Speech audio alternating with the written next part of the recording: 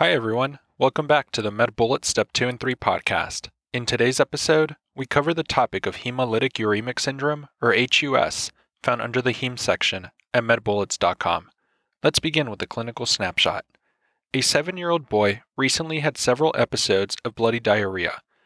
Desperate, his parents called his primary care physician, who reassured them that the infection is self-limited. Still concerned, his parents bought some diarrhea pills, which were antimotility agents. A week later, he presented to the ER with jaundice, abdominal pain, and easy bruising. Lab results come back with low platelet count, anemia, and increased creatinine. A peripheral blood smear shows schistocytes. He is started on IV hydration. Let's continue with an introduction to hemolytic uremic syndrome. Remember that this is a syndrome commonly seen in children, and it is most commonly caused by Escherichia coli O157H7, also known as EHEC, and it causes acute diarrhea, and it is due to the Shiga-like toxin. It can also be caused by an S. pneumonia infection or by Shigella species that produce the Shiga toxin. Patients will present with a classic triad of first thrombocytopenia, secondly a non-immune microangiopathic hemolytic anemia, and third there will be acute renal failure, hence the uremia in the title. This is similar to TTP, but without fever and neurologic symptoms. With regards to epidemiology, remember that this is most commonly seen in children, especially those exposed to E. coli, which may happen when eating raw or undercooked meat, unwashed fruits and vegetables, or animals at petting zoos. And remember that risk factors include the use of antimotility agents in EHEC diarrhea, as well as the use of antibiotics in EHEC diarrhea. And in terms of the pathogenesis, remember that there is a toxin that damages the endothelium. This then causes microthrombi to form at the site of damage. This will consume platelets, which leads to the thrombocytopenia. There will also be intravascular mechanical hemolysis, which leads to the formation of schistocytes, and there will be a decrease in renal blood flow, which leads to the acute renal failure. Moving on to the presentation, symptoms will involve a prodromal gastrointestinal illness, abdominal pain, bloody diarrhea, nausea, vomiting, fatigue from the anemia, and oliguria or anuria from the renal failure. And on exam, one may note the pallor from anemia, jaundice from hemolysis, petechiae or purpura are uncommon, and hepatosplenomegaly may be present.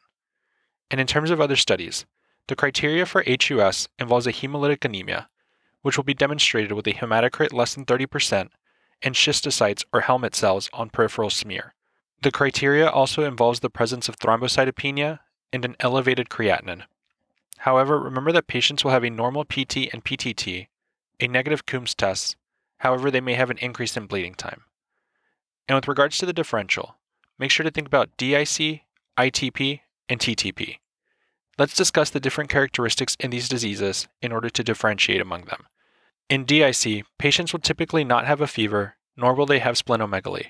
Their platelets will be low, their bleeding time will be increased, PT will be increased, PTT will be increased, there will be presence of schistocytes, and there will be a history of trauma typically. In ITP, there will be no fever, nor will there be splenomegaly. Platelets will be low, bleeding time will be increased, but PT and PTT will be normal. There will be no schistocytes and no history of trauma. In TTP, there will be fever and splenomegaly, low platelets, an increase in bleeding time, but normal PT and PTT. There will be schistocytes, but no history of trauma. And finally, in HUS, there may or may not be a fever. There will typically be splenomegaly. Platelets will be low, bleeding time will be increased, but PT and PTT will be normal, and schistocytes will be present, but without a history of trauma. And in terms of treatment for HUS, prevention occurs by preventing EHEC infection, such as by avoiding raw or undercooked meat, and by avoiding antimotility agents or antibiotics. Supportive care with fluids is necessary to maintain renal perfusion, and one should perform dialysis if there is acute renal failure unresponsive to fluids. Remember that fresh frozen plasma can also be used, which helps to increase coagulation factor levels. And plasmapheresis or plasma exchange can also be used for severe cases. Complications related to HUS involve chronic kidney disease, hypertension, heart failure, and electrolyte abnormalities. And lastly, with regards to prognosis, remember that HUS carries a 3 to 5% mortality rate and that 5% of patients will have severe sequelae such as end-stage renal failure. Now that we've discussed the major points relating to hemolytic uremic syndrome, let's walk through some questions to apply what we've learned and get a sense of how the topic might be tested. For the first question, consider the following clinical scenario. A 24-year-old man presents to the emergency department for bloody stools. The patient states that he has had bloody diarrhea for the past 3 days without improvement. He recently returned from a camping trip where he drank stream water and admits to eating undercooked meats, which included beef, chicken, pork, and salmon. The patient's father died at age 40 due to colon cancer, and his mother died of breast cancer at the age of 52. The patient lives alone and drinks socially. The patient has unprotected sex with multiple male partners.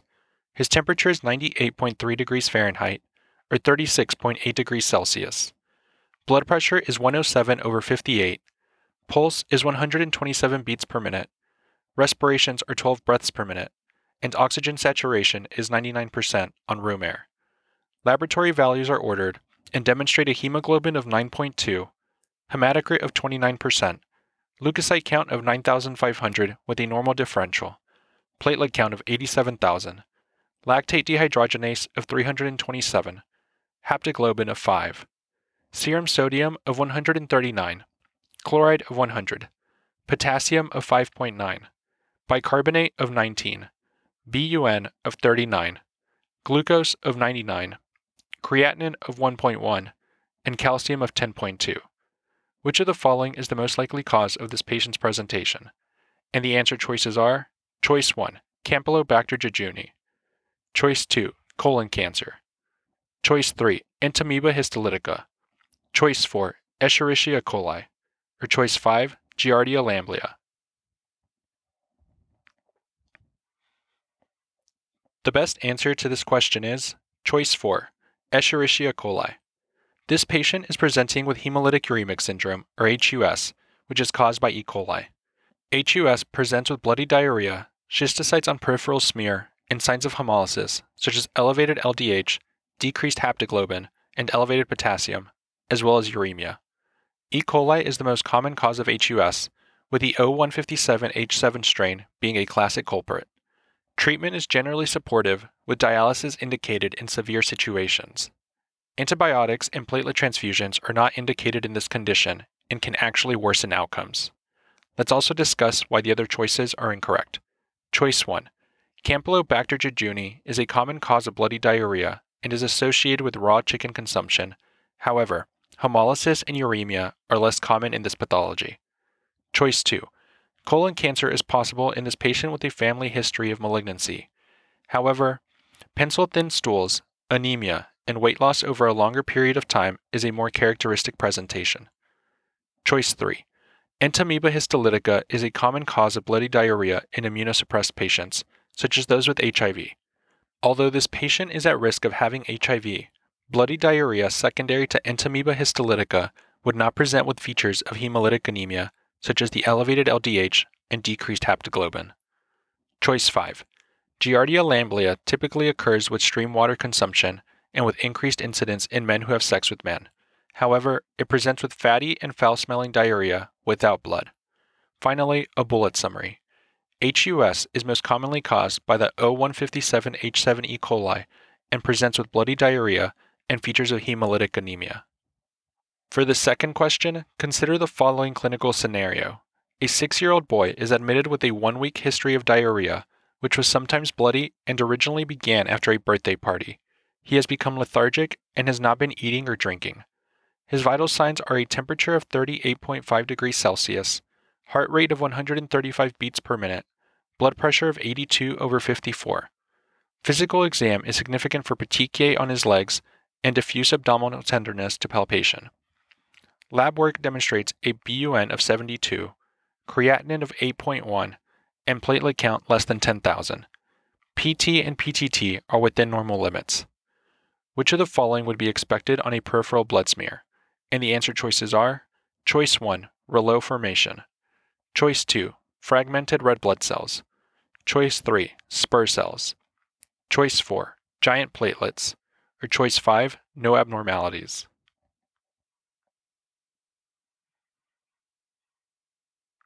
The best answer to this question is choice 2, fragmented red blood cells. The boy in this vignette most likely has hemolytic uremic syndrome, or HUS, which is characterized by a microangiopathic hemolytic anemia with schistocytes. HUS usually occurs in children and is caused by an E. coli O157H7 infection. The classic presentation follows an acute diarrheal illness. HUS is characterized by a microangiopathic hemolytic anemia, thrombocytopenia, and renal failure.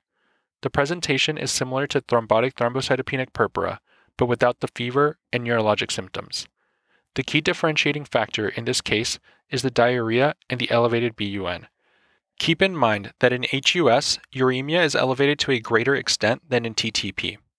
On the other hand, TTP presents with more neurologic signs and will not be preceded by diarrhea on step exams.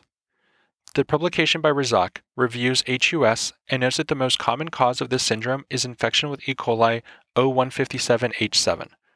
The typical time delay between onset of diarrhea and presentation with HUS is 1 week. In children presenting with acute renal failure, HUS is the most common etiology and should be ruled out early during presentation.